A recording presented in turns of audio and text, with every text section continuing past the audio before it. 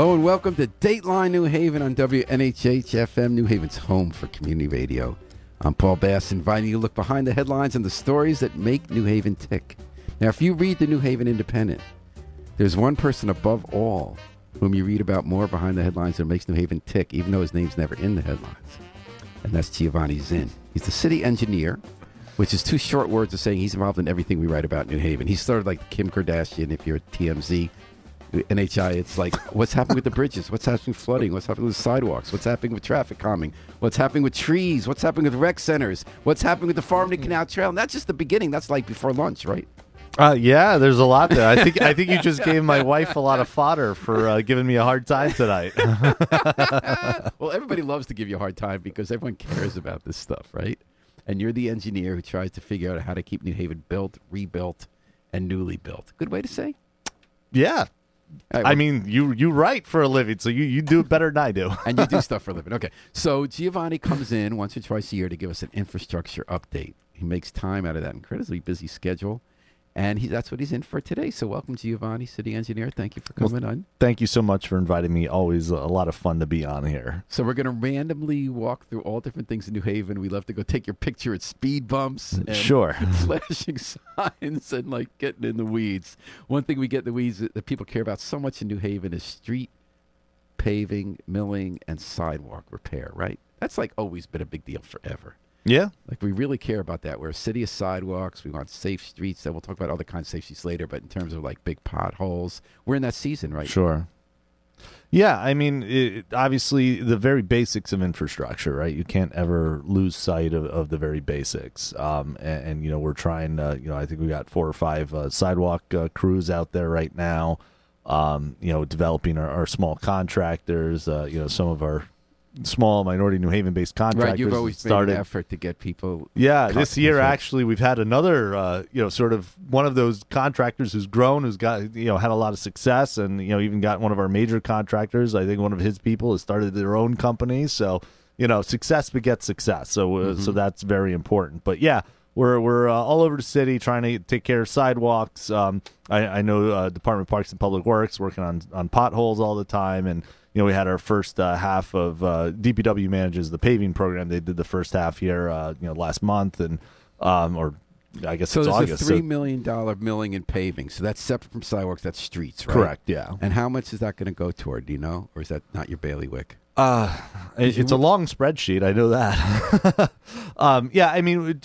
So we work with the Board of Alders, the Resource Allocation Committee, and try to do some streets all over the city. You said that fast. Resource Allocation Committee. Just tell me if I got this right. About 10 or 15 years ago, New Haven said, we need a way to decide which sidewalks and streets to fix because there's more than we can do. And right. People always believe that it's not fair, it's corrupt, it's somebody's friend. So you took the Board of Alders, who are the people most in contact with neighborhood. You had them create a committee where each neighbor talked about where it's needed the most, and they made the suggestions in conjunction with city officials in a transparent way, correct? So it's a collaboration between the city departments and the Board of Alders, we also do analyses periodically. So for sidewalks, every 4 to 5 years, it was 5 years the last time because of COVID. We have an independent consultant drive the entire city and rate the sidewalks, and sort of see over time. I think we've done it pretty consistently since 2009. I think the first one was in 1999, and it's interesting to sort of, I think their latest was 2021. It's really interesting to see, sort of the progress that we're trying to make here. And similarly for pavement, it's the pavement condition index. So how many, that 3 million, we don't know how many miles of road that fixes, right? I'd have to look it up. What about how many sidewalks are you doing? How much money and how many sidewalks? So I think we've been averaging about between 2 and 4 million, and we do about 220 locations or so a year. That's addresses, sometimes a little bit more. It can vary in size.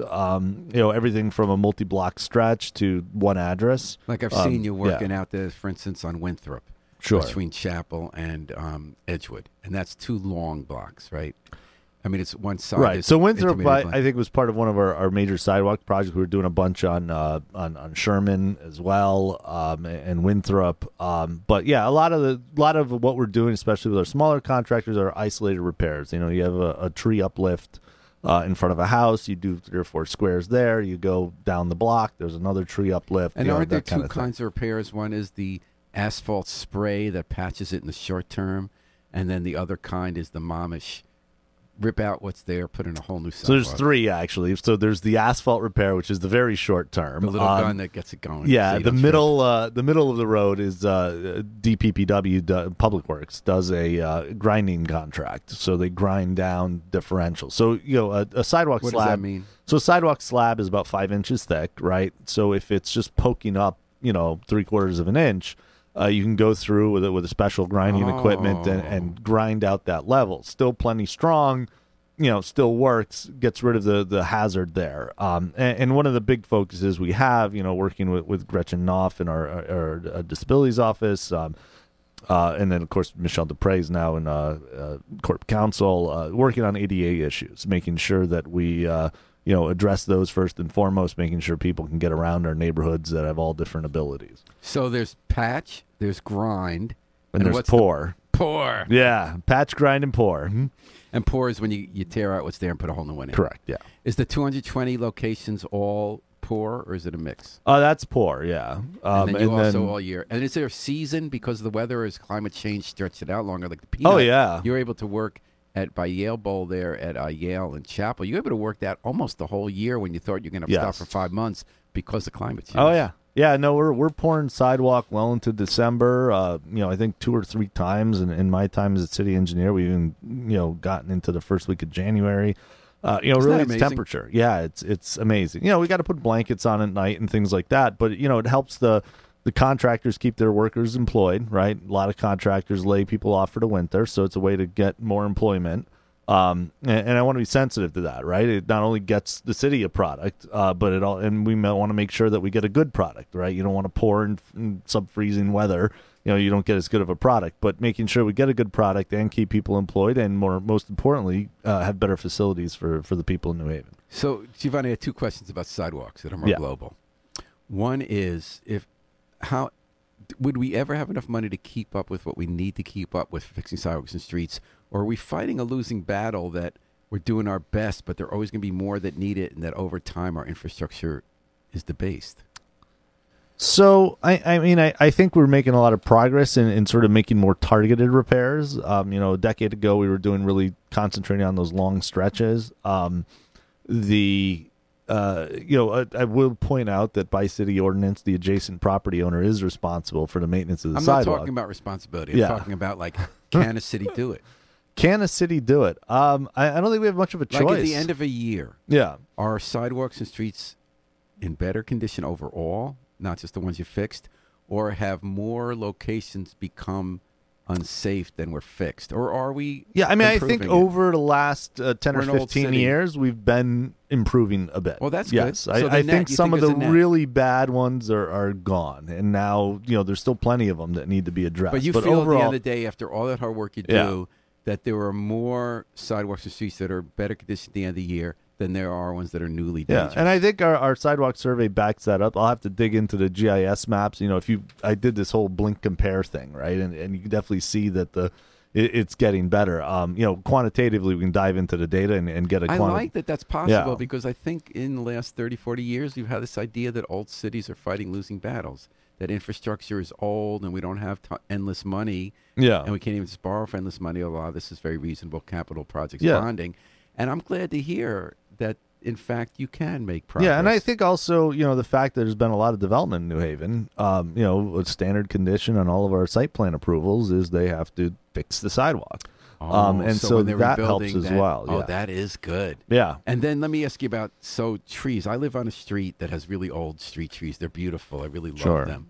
And in front of my house, and I promise 100%, I'm not asking you to fix anything, okay? That's not what my question is, okay? Because once there was a guy who was going by and knew, and he said, "Oh, I'll fix your sidewalk." I said, "I don't want to do that because I'm reporting. You're not supposed to give me a favor, right?" Yeah. And he said, "Well, I'll just patch it up." And it was kind of nice. He patched it up for a year. But, like, I'm not the only one. We're on our street, and there's so many streets like this in New Haven. These very old trees have big roots, as you know. Yeah. So even if you put in a new sidewalk, and there was a new sidewalk, like the city's done a perfectly fine job on my street, 0 complaints, okay? Sure.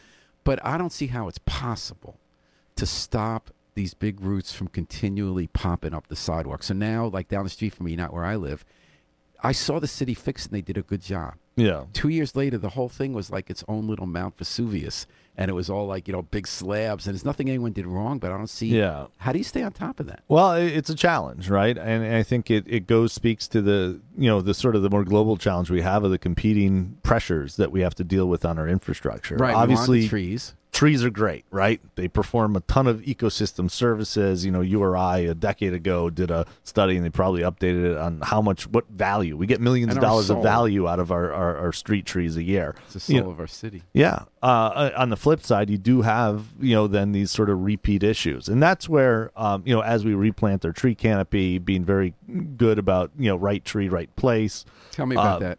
So, again, not my area is one of the things I don't do, but making sure that we plant the correct species of tree where it is. So if you're under power lines, it's something that's shorter. I talked about that. Yeah. So there's Youngest in the Hill where you're planting. The state gave you money to plant new trees all around the hill.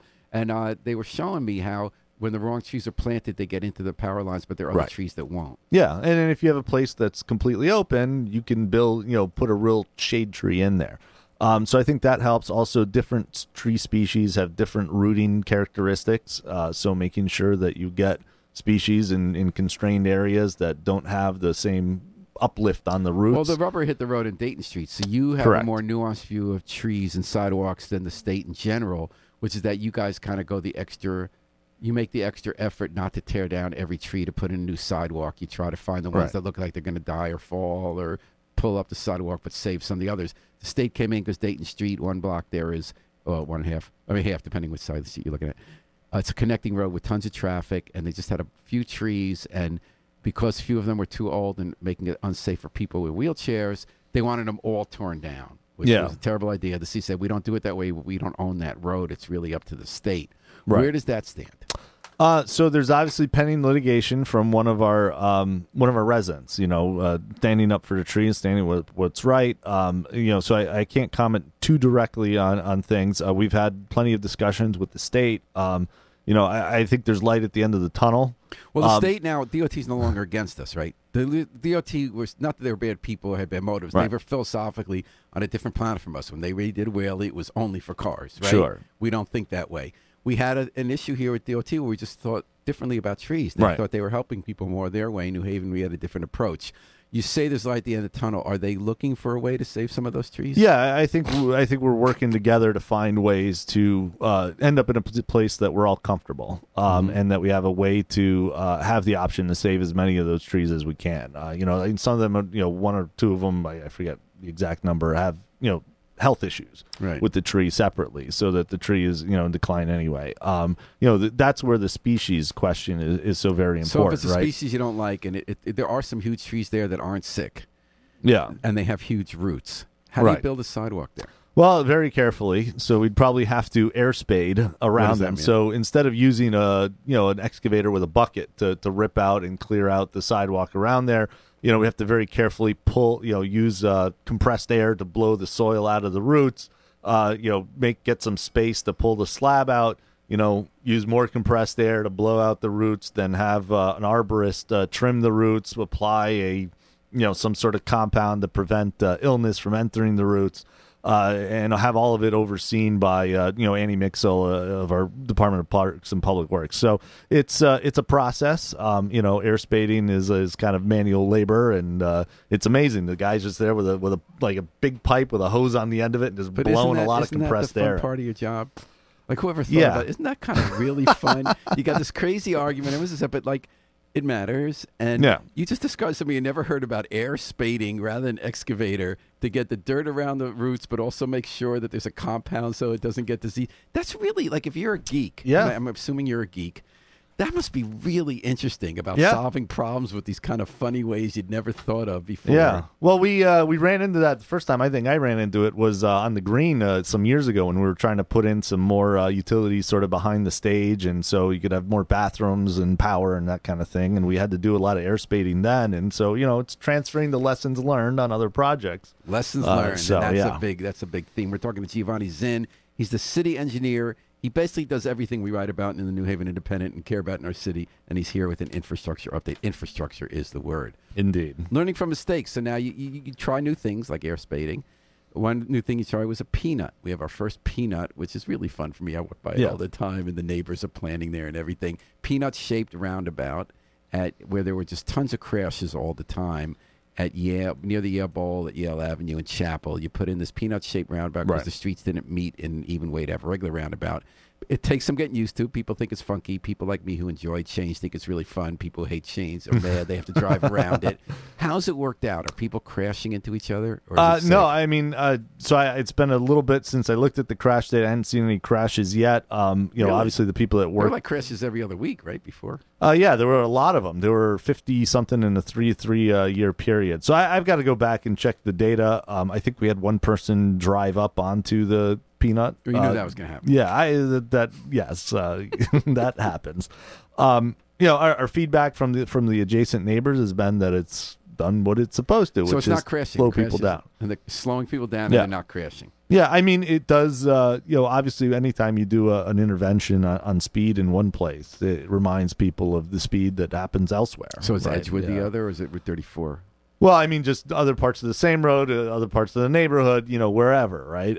It's, you're dealing with a fundamental issue with motorists that are just not respecting what the speed limits are and, quite frankly, not respecting the people around them. And so it's a challenge to, develop infrastructure that it gives a strong message of how you're supposed to safely conduct yourself. First as a E of motorist. engineering education enforcement. Indeed. So that it's fun. I love watching you, Giovanni, and asking you periodically what you learned from trying out stuff and seeing what worked, what didn't work. Learn from those things Sure. that didn't work and unintended consequences. There's no alternative if you want to make streets safety, even though people get mad at you if they don't. But your personality keeps them getting too mad at you. But they get mad at someone in the city. Yeah. But like for one instance would be like you've done so much work in traffic calming. It's been so positive. And of course there have been some things that didn't work out the way we thought. Like the speed tables. Isn't that just where they raise like a hump at an intersection so you're going a little slower? Yeah, I mean, that's a raised intersection, which is a type of speed table. Speed tables don't have to be at intersections, as you can see on Sargent Drive. But it's raised. Yeah. So you just put 4 of those in Sargent Drive. Correct. You put, I know on Edward Street, I think there's one. Yeah, there's a bunch of them across the city. So other at this places point. you put roundabouts, other places you put speed bumps, and those are different. Speed because humps. And those are because they're smaller and they're more dramatic. They're shorter. They feel a bit more dramatic, particularly in larger vehicles. So they're more for residential streets. The speed hump, even though they are 12 feet long, a speed table is a little less dramatic for a bus or something like that. Still slows a lot of people down, and they're actually a bit taller than speed humps. But especially with something like a bus, it's a more comfortable ride for the people in the back. And speed humps, speed bumps, and then roundabouts, and then narrowing streets, right? Right. Yep. Yeah. And isn't there one other people ask for? Because when people are just upset about speeding, they want something. Yeah. So like when Winthrop gets narrow on the north side of Whaley, there was just so much speeding, and you put bumps there. Yeah, humps. So humps, bumps are the really slow speed stuff you see like in a parking lot. Oh, okay. Humps are the ones that you can go up to probably about 25 miles an hour. And that's worked there in that block, because that was a crazy block. It was really narrow, tons of cars, little kids, and they went so fast. And so you kind of have to decide which one to put where. Yes. What's something you've learned about the one that didn't belong in a certain place? How did you get to that knowledge?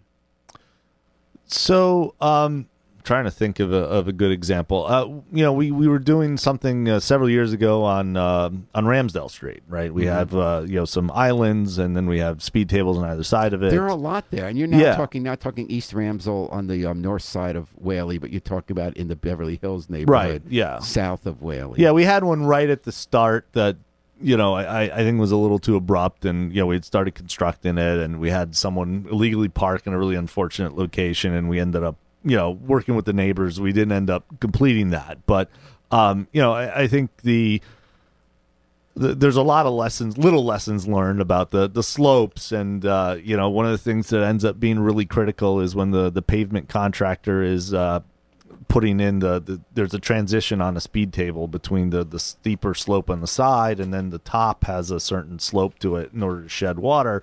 Making sure that that's a fairly hard crease and not kind of rounded over really has a big impact on people's perception of how much it slows people down. So there's some lessons learned there. I think the old engineering mantra of keep it simple, stupid is important in all these things. It's easy to, especially if you're just starting out on something, you take the NACTO book, right? National Association of City Transportation Officials has all sorts of different interventions for traffic calming, and you take a project and you throw all of them, right?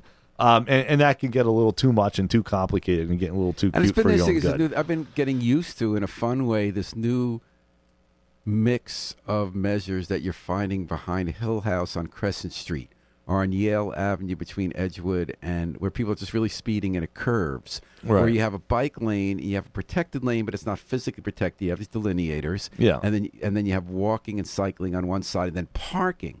Right. Sort of in the middle rather than right next to the curb. Is that working?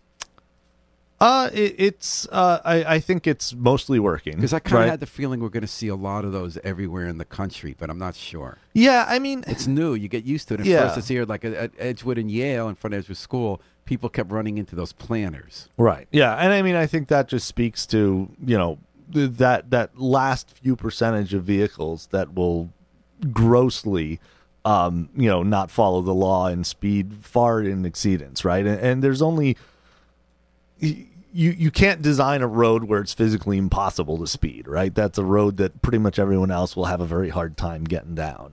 Modern vehicles have so much performance, so we have to factor in crazy drivers.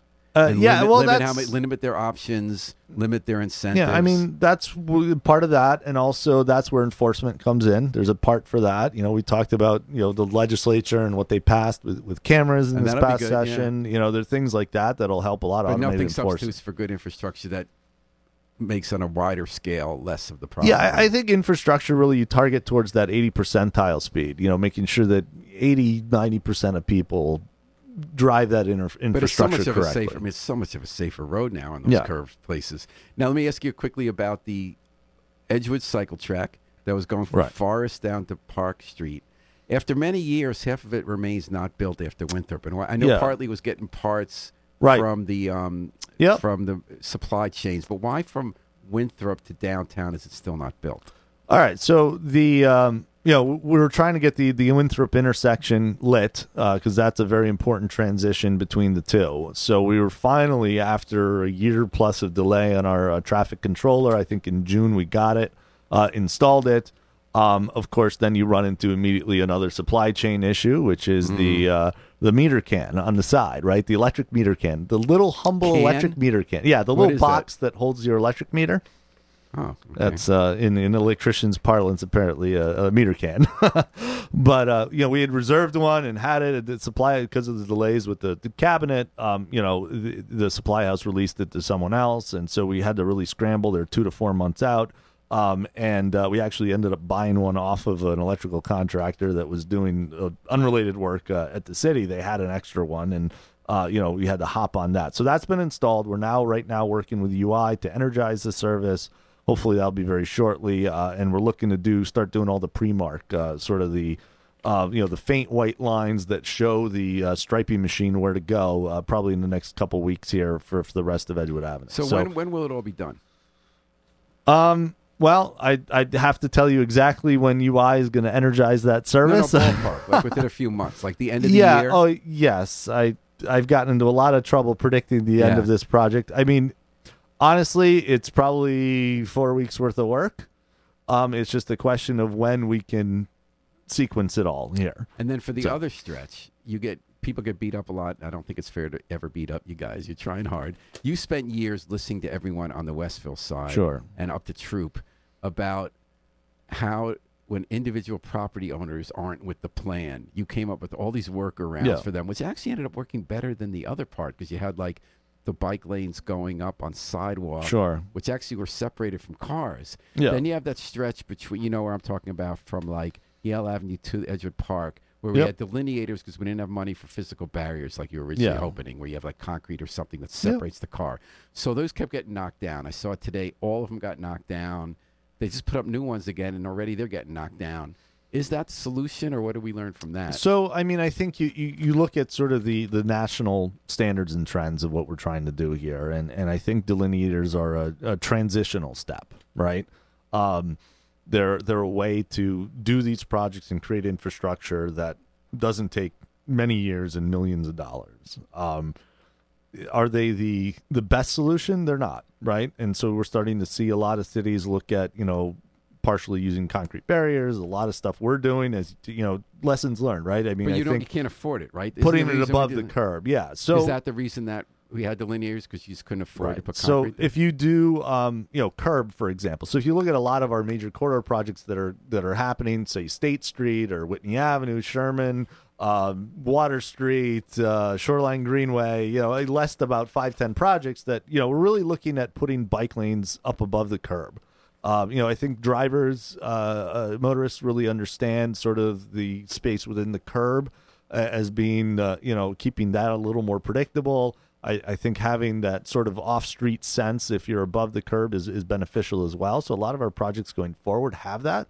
So what would be examples of that? The State Street where you're rebuilding, which we're going to get to. Whitney Avenue, Sherman Parkway, Water Street, Howard Avenue, and there's a good Shoreline Greenway. Yeah. So a lot of those projects are, they're above the curb, and we're able to tap into state dollars are those for built that. Yet or no? Well, State Street, which we're going to get to, the first part of it's going out to bid. The rest of them are not that far All right, let's behind. get to that. You're talking about Giovanni Zinn. We're trying to cram 9 hours worth of infrastructure updates, which we're not really going to do, into less than an hour. The way he crams a decade's worth of infrastructure work into every month of the city. We're trying around the city, and you do a very good job. Thank you. State Street. This is a very interesting project. Right. Talk about lessons learned from the past. We ambitiously reworked State Street in the 80s, correct? Right. From Grove Street, or maybe all the way up to the I-91. Yeah, it's basically 991, that I-91 all the way on-ramp. down to where the Coliseum was and the police station. And we made it into a fast-moving boulevard. I mean, the worst part was I can't believe we did that after urban renewal 20 years later. We still tore down a lot more stores. That was weird. I remember going to the fruit market and stuff there. I mean, we just tore down everything of parking lots and fast roads. It was a disaster. Right. So now you got all this money from the state to try to do it right. Yeah. Where you're trying to narrow the streets again, build stuff again, make it safe for cyclists and pedestrians. Is that a good summary? Yes. Yeah. And yeah. how much money is that? It's 6 point. I think between the state money and our share, it's around 6.7, if I remember correctly. It's in the 6 million. I forget the decimal and that's point going exactly. fast. I mean, think how long it took the one cycle track, but here you're rebuilding a major Well, artery. I mean, I think there are plenty of people that wish it went faster. But we had a press conference about this last fall. Yeah. So and you're already starting work? Yeah, we're starting the section north of Grove Street, which has fewer signal impacts. And we're finishing up our signal design. We're pretty much there on the civil design. I think it's part of quite frankly, our state partners, DCD, making sure that we show progress. So you're actually going to have shovels in the ground this fall? We're going to have a contract this fall. I think depending on shovels in the ground really depends on exactly when in the fall. So we're talking about from Grove Street to the I-91. And what's going to happen there? So again, trying to move the traffic more to the west side, establish the bike lanes on either side of the street. So north of Grove Street, the design has a bike lane that's above the curb on either side of the street.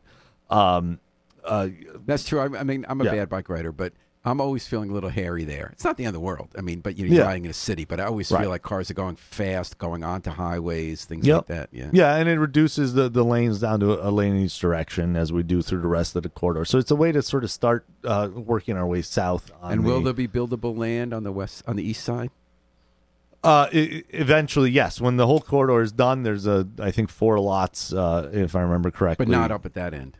There is there's that little parking. I don't know if it's one of the it's one of the smaller ones. So it and what's going kind to of happen waiting with for the right I-91 one. overhead there and the interchange there? So I mean, there's no change to the interchange. We're actually going to make the highway on ramp. It's still going to be something like 15, 20 feet wide, but is you know, it narrow it a slope like bit. that still, or are you going to make it more like a right angle? It's going to be more of a right angle. Yes, that's what we're makes doing. it safer. Yep. That's a big deal. Yeah, no, it is. It's awesome, it's going to be transformative, and in the eventual project, you know, what it does is it takes the one part of the Farmington Canal Line that's on street, right, in Phase 4, in New Haven, and brings it off street, which is and a that's big deal. another Farmington Canal is an example. We've been building that for years, and there's that last chunk because it's the middle of a dense city. Right. That's just was so complicated. Those last few blocks, you had the FBI building built, so you could no longer go underground because Right. people were ready to blow up the FBI, which is fair worry. Yep. And then you also had all these properties right by Audubon Street where everybody else had to weigh in and give approval for right away. It's been delayed. It was supposed to be done last December. Now, what's the status now? I have to defer to our city planning department who's managing that project. I believe I think they're in a summer shutdown period right now because of the summer camp over there on Audubon.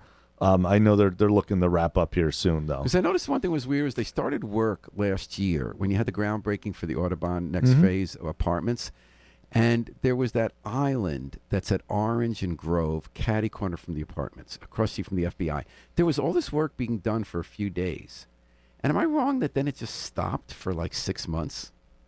Yeah, I'm not sure Why of the was specifics of that. Sorry. That was weird. I remember saying, wow, that's happening fast. Yeah. And then like months later, it's still like it wasn't there. Yeah, I know there've been some, they've been working on some stuff with the intersection and the traffic patterns there, but The stuff we don't see about yeah. like traffic lights and things Right. like that, and it's a state road. Okay. Yeah, I'm not sure of the specifics of it. And then another thing you're doing that was so interesting, Giovanni, one reason you probably miss a lot of nights at home is you were meeting with neighbors in all these different neighborhoods about commercial corridors. And you were doing all these extra steps where for months you were going back to them about Whaley Avenue section, Valley Street, Whitney Avenue, I believe Howard, I believe Townsend, if I'm not mistaken, where you went back and forth a lot about how you'd like to make those streets safer. Sure. Where are we on Yeah, those? so that's our major... Whitney Avenue was really complicated Right. because there's not enough room for everything that happens there. Yeah, so we're working through the designs. We got a ton of feedback, really thankful to the neighborhood. But is it coherent? It has not themes that to it. individuals are incoherent, but Right. don't they want opposite things? Some people want to ride their bikes, some want to drive their cars, some want their kids to cross to go to the school. I mean, I think there's a lot of different demands on it. I think the one thing I got to say is, one of the wonderful things about New Haven is everyone wants to be safe, right? And everyone wants safety, and understanding how to really put your finger on that is tough. I think we hear themes about it, and then, it's our jobs as the professionals to bring in, the best practices from our industry into how to achieve those themes. So getting across are we actually fixing those cars up? Do you have a plan? Do you have a consensus? Yeah, so we have plans that we're working on for all those different corridors. We've gotten commitment to fund letter. I think we've gotten 4 commitment to fund letters from the state over the last two months on various of those corridors. We're working through design. We've done a ton of surveying out on all these intersections. I think a lot of the public participation really comes at the concept stage, right? And sort of the first set of design plans. So what are you going to do? Figuring out the How'd you arrangement. decide that area by the Whitney, right by the Hampden border, as you approach there, and it gets so narrow by the schools and Eli Whitney and everything? What are you going to be doing there? I mean, I think we heard the general, most people understood what people wanted. There was different options for configuration of the bike lanes, and we'll be happy to share that here soon. One of the things we've also figured out is that we have to do, we really need to replace the signals along Whitney Avenue as well. So we're doing a separate project starting to look at that. And, they got the old trolley poles part of the and all argument that about whether kind of you stuff. had two-way bike lanes on one side Right. or bike lane on either side? Yeah, I mean, both of those configurations are obviously much safer than what you have now. We've also tried to look at the split of where we're seeing, people coming from, whether from the east or the west, on bikes. I think there's also a lot of buried underground utilities that are challenging. I think at the end of the day, we're going to end up with a two-way cycle track. And you're going to have it raised? Yes, so that's above the curb. Yeah, Now, you got a lot of kids, including really little kids. Yes. Do you ever come home when you're dealing with that kind of stuff, and people have been yelling at you about bike lanes? Like, people get really mad about bike lanes. And, like, part of your job is to be yelled at about bike lanes. And then, like, how does that compare to going home and, like, taking care of human beings. It's like, what's that like for a parent? Well, it's both tiring and they energizing. Forget they deal right? with human beings, Yeah, no, I mean, I think my wife unfortunately gets the worst of it and has to remind me that I'm not at work. But I mean, obviously my kids give me a lot of purpose and energy, and it is a good switch off the ground. Yeah, and it's very very cool to be able to as my kids are driving, we're driving around the city, and oh, Daddy, you're working on that. What's going on with and that? And also, am I wrong? Don't you even at a young age explain to them some stuff? Like, did you see we raised that so people could ride their bike? Did you see we put those little bumps on the sidewalk so that someone who's blind can touch it and get across the street? Do you tell them things like we've that? got a little whiteboard in our living room. Really? That for my kids, they draw on it and all that stuff, and they know that when Daddy's picking up the whiteboard marker, it's a lecture about infrastructure. My kids growing up with journalists, when they were really little, they would study newspaper pages and why words were long or short in a headline. Oh wow! Or we'd get the Weekly Standard, and my daughter's 6. She'd look at it for the longest time. She'd say, I said, "What are you confused about?" She said, "Well, don't they always make fun of the people in the way they draw the picture?" Which they did. Yeah. And so they grew up with this sophistication, even though they didn't go into journalism. I'm wondering if your kids growing up are going to be these infrastructure geeks who know. Yeah, all about I mean, I hope so, air right? spades and stuff, air spades. Yeah. Yeah, I hope so. I mean, they're actually. It's good to get their opinions on things sometimes. Yeah, I always found that too. Little kids kind of see things you didn't see. Yeah, especially on some of the park stuff and playgrounds and things like that, and just kind of an unvarnished take on what things look like and whatnot, and from someone also that doesn't really know. The whole backstory about a particular they just location. Play on a playground. Yeah. That's a good perspective. And we're talking to Giovanni Zinn, city engineer in Dateline, New Haven, WNHH infrastructure update. Tell me something, and it's okay if you don't remember it. Something one of your kids pointed out about a park you might not have thought about. We're starting to work right now. Maybe we'll talk about this in a little more detail on Long Wharf Park, right? This big reimagining. And you just got money for the park, right? Yes. So we got $12 million. There's the development for other parts too, right? So, but that's for the park. That's right? for the park. The open space. So what are you going to do there? So it's really a transformation. We had a wonderful public meeting. I think the plan overall has been very well received. Looking to recapture that area really from being a frontage road and into a park. So, discontinuing Long Wharf Drive north of the highway on and off, creating a promenade along the water, creating more amenity space around the food trucks, improving their space as well, creating sort of a large grassy area with a big playscape, improving the parking situation down there, not only for the park, also the boathouse, really creating more a more pedestrianized experience down at Long Wharf, and one that really kind of has, we were so successful with Food Truck Paradise. You get thousands of people down there. When I talk to people from out of town, people that don't come to New Haven for anything else come for the food trucks, right? And it's now a time for the infrastructure to catch up to that. And what's something your kids said about Long Wharf Park? Well, we're looking at sort of different options, the wide scale of options on the playscapes, for example, and we're still trying to figure that out. But just scrolling through 20 different renderings, you get and seeing what catches their eye and what doesn't. You did that? Yeah. And what did they tell you? What caught their eye? They really like big slides. Ooh. What do you think? I mean, I love big slides too, right? I was up at the Cape a couple weeks ago with my family. We went to a water park and they had these big water slides, and I remember encouraging my kids to go up the water slide, so I had an excuse to ride it myself. So fun. And now also along Long Wharf, you have a separate plan, the responsible growth plan. With the retaining wall. You've been working on this for years because that is a big part of our flooding. You got federal money. We got early out of the gate to be part of the demonstration project to draw plans. How are we doing with that? So, I mean, there's probably about 5 projects through Long Wharf. You've got the zoning, obviously. There's a committee meeting tonight on it. There's the Army Corps project, which is the wall and the pump station. How's that going? Well, we actually met with them this morning. We signed our design agreement with them. The state is probably days away from executing that, so that'll unleash sort of the whole design effort here for a couple years on that. Really great. The Army Corps has assigned their sort of permanent project manager to it. So, he came down a couple weeks ago to tour the site, and, we had a meeting with him today. Really positive. I think people, big thanks also to our state partners at DEEP and DOT. DOT obviously has given us a lot of land to do this. So we got a couple of years of design. In the meantime, if you have more of a passive park there, will that help with containing flooding and absorption, or is that an ignorant statement? I think it doesn't really make a ton of difference. The fundamental issue you said is that they kind of built Long Wharf with fill, and they could have used 3 more feet. Correct. Yeah. Is that ever going to be addressed, or are we working around that? So I think that's where the responsible growth plan comes into it. How do we permanently, the next 100 years, address this flooding and getting structures elevated and infrastructure elevated? I think is really the important thing. I mean, you only have so many choices in the face of climate. And how do you get them elevated? There's for that much land, it's a fairly low number of parcels. A lot of them are looking for redevelopment. I think that's the way to do it. Do you tell them to put more fill in or no? Yeah. So the geotechnical conditions, the soil conditions in Long Wharf are pretty poor. So everyone has to use, it's called a deep foundation, right? They have to put piles in, right? Everything's built on piles down there.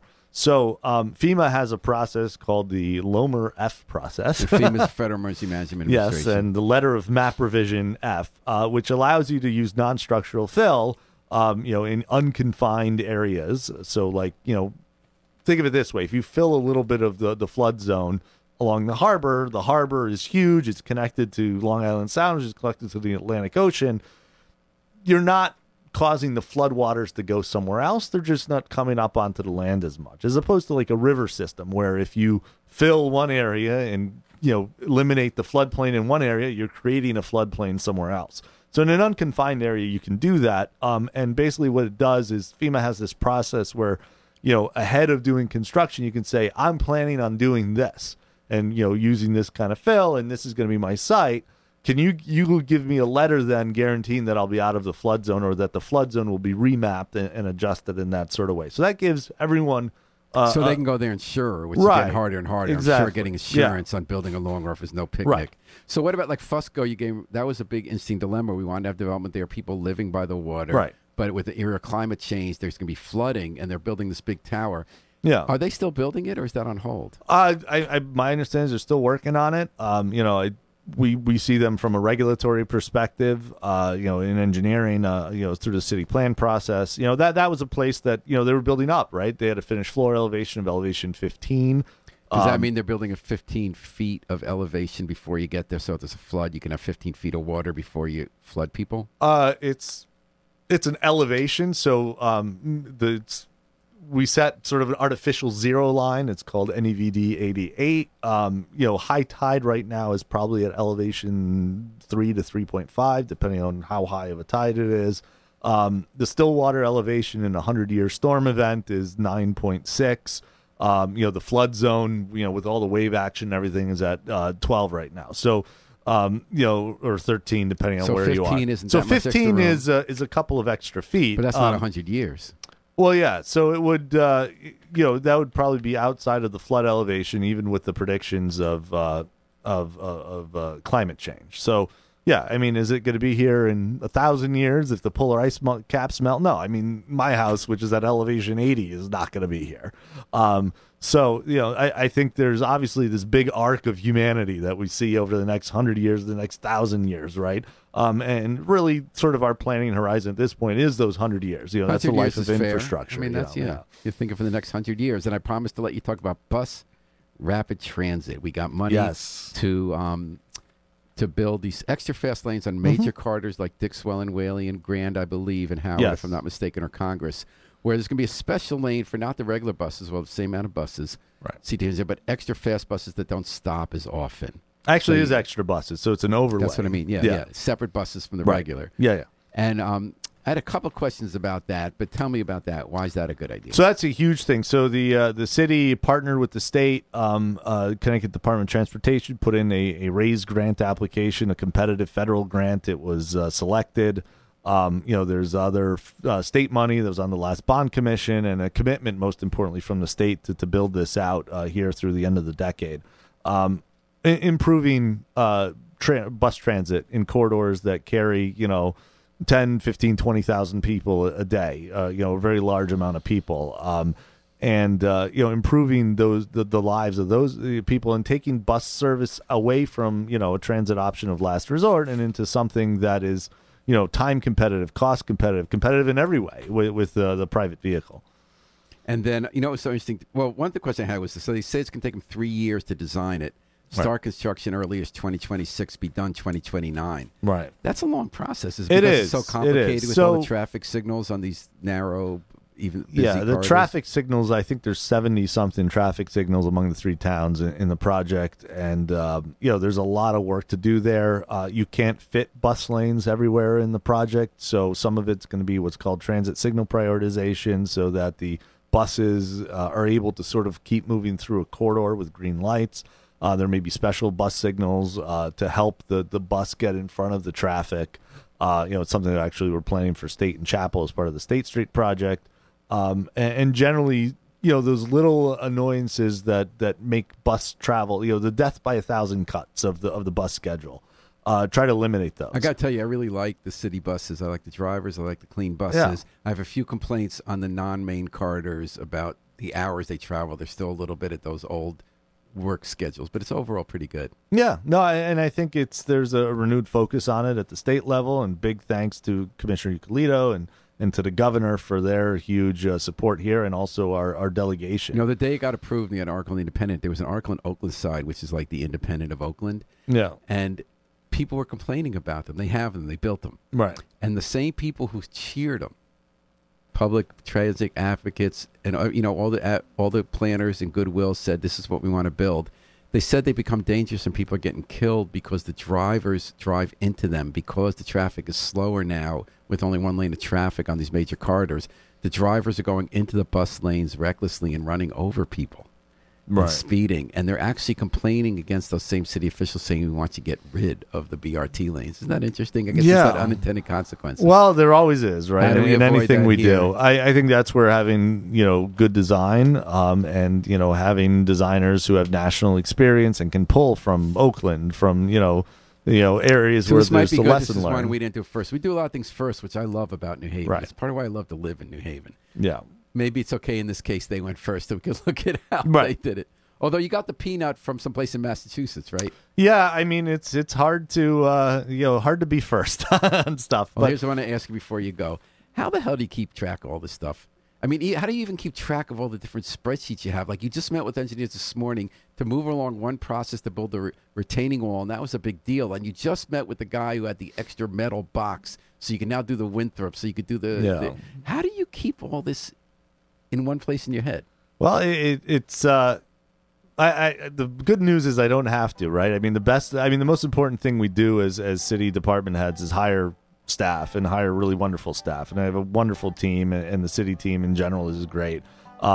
It keeps you active, though. It keeps your mind sharp. But the person in charge is keeping track of more things to make sure those staffers are doing it. Yeah. Do you have any secrets? You're just really good at spreadsheets? I've always had a pretty good memory, so that's helped a lot. And then just keeping track and checking in. And, I think a lot of it is, just being around the city, right? I really like to make sure as I'm going to meetings around the city, drive through areas where we're doing stuff. You notice stuff, it reminds things, jogs your memory. And does that how do you keep it fun and not get overwhelmed by all the change you're trying to make over such a long period?